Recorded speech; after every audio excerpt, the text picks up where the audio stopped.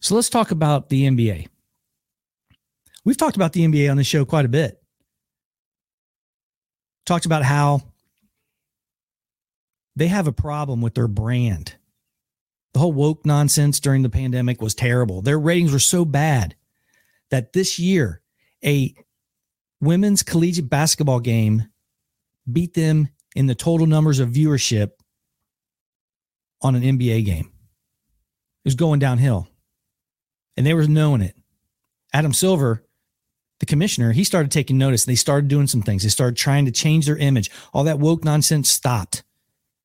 They weren't talking on the TV, the radio about it, trying to fix their brand. Then the playoffs came, and they had a great run with the playoffs. A lot of good matchups that worked in their favor. The games were good. Then all of a sudden, Ja Morant came around. Now,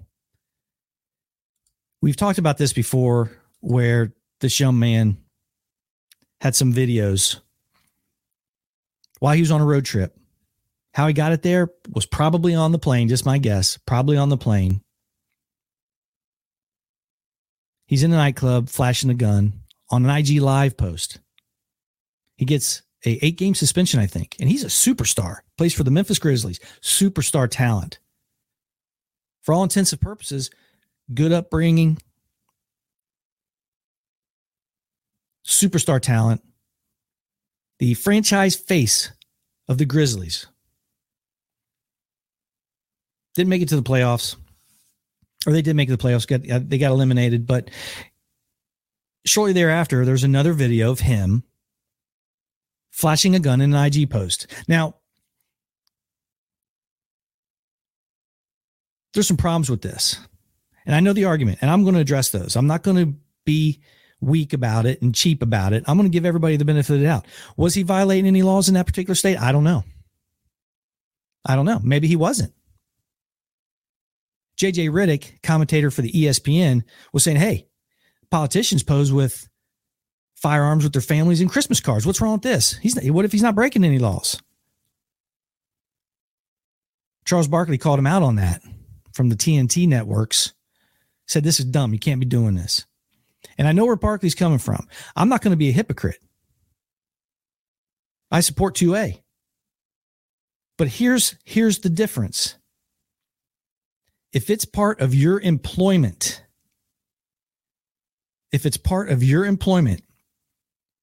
you're not supposed to do these things. Heck, I think there's some things that you're not allowed to do. Like you're not allowed to, if you're making hundreds of or tens of millions of dollars a year or a $100 million contract, you're not allowed to involve yourself in like extreme sports.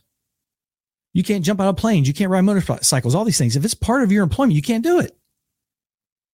And then if you're the NBA, the problem is you are messing up their brand. You had a role going on there.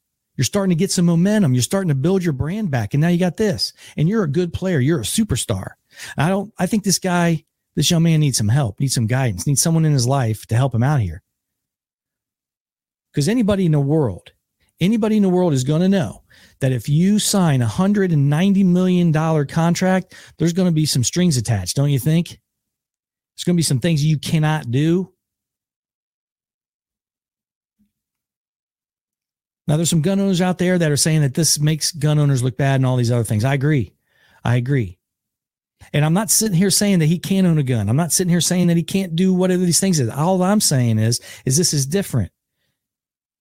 You're the face of your franchise and one of the big faces of the NBA. And Adam Silver's trying to fix that. And it's not you're not allowed to do those things in the contract. He already talked to you once. I don't know what the suspension is going to be. I don't know what's going to be. I don't know if it's going to be, tens, 20, 10, 20, 30 games. I don't know, but I think it's going to be severe. It's going to be severe.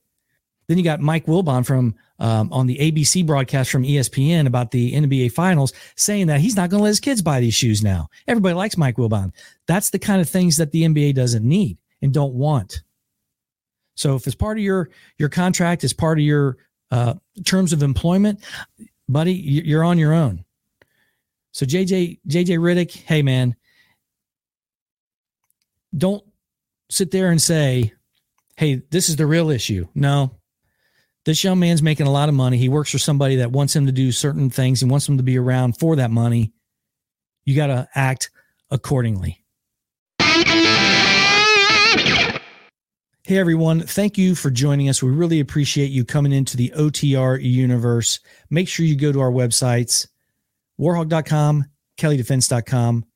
There, check out all of our industry partners and sign up to become a member of the OTR crew, where you have exclusive access to all of our training videos, exclusive content, and interaction with Rick Hogg and I. Be safe. Have a great day. And again, thank you for joining the OTR universe.